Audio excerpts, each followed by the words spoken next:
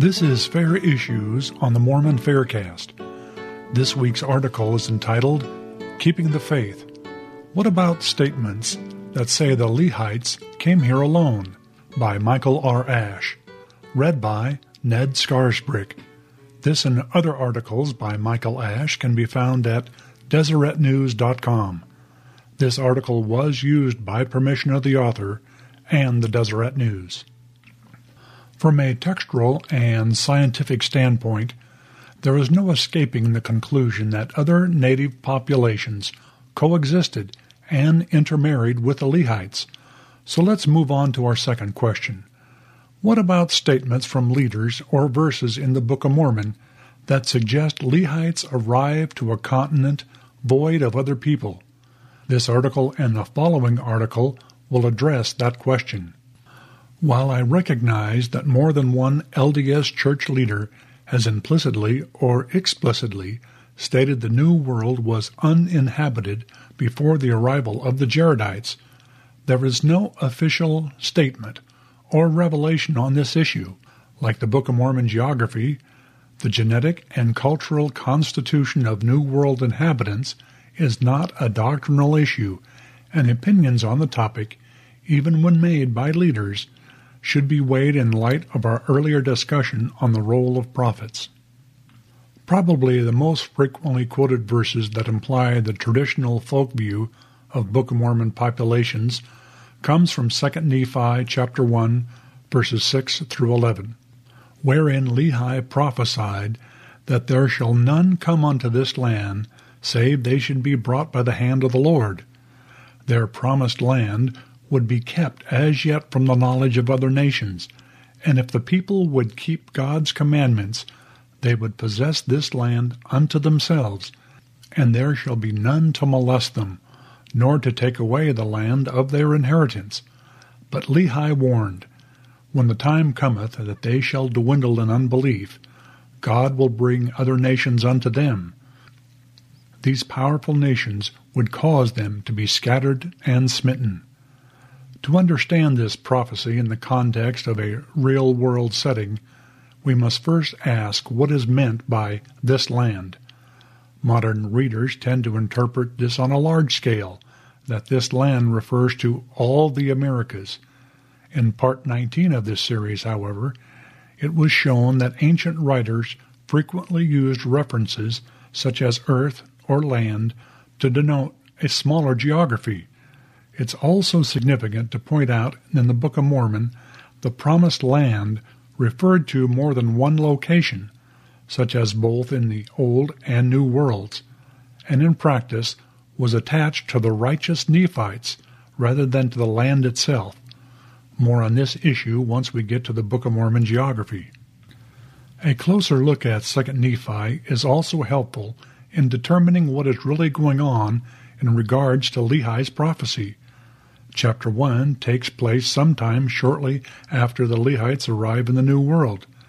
Lehi, who was nearing death, spoke to his posterity with counsel and warning. He said the Lord offered the land of promise in covenant to Lehi, his children, and all those who should be led out of other countries by the hand of the Lord. Verse 5, and that none would come to the land except those brought by the hand of the Lord.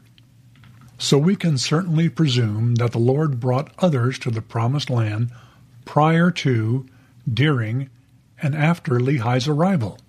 Such statements do not preclude the possibility that others already lived in close proximity to the Lehites. The Lord promised that their people would be kept as yet from the knowledge of other nations, verse 8, as well as kept from all other nations, verse 9.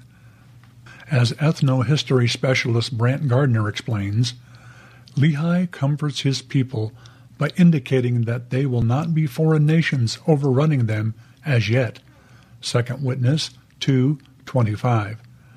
While modern readers automatically assume that these nations must come from across the sea, in Lehi's limited land view, other nations could come from over the next mountain or valley.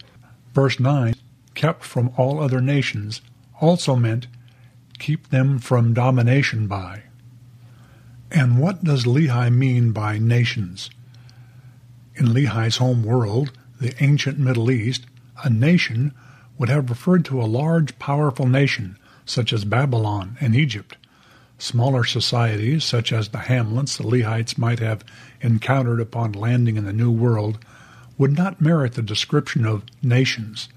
As LDS researcher Matthew Roper explains, when Lehi prophesied that they would possess the land unto themselves, verse 9, this doesn't necessarily mean the Lehites are the only inhabitants, but can also mean, as it often does in the Book of Mormon context, that a group has the ability to control and exercise authority over the land and its resources.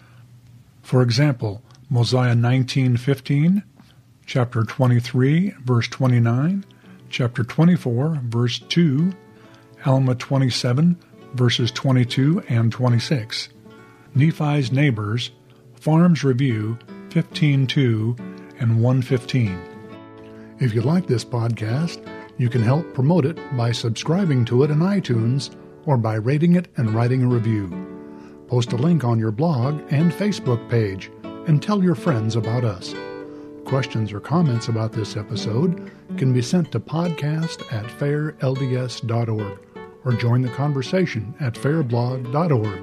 Michael Ash is the author of the book Shaken Faith Syndrome, Strengthening One's Testimony in the Face of Criticism and Doubt, as well as the book of Faith and Reason, 80 Evidences Supporting the Prophet Joseph Smith. Both books are available for purchase online through the Fair Bookstore.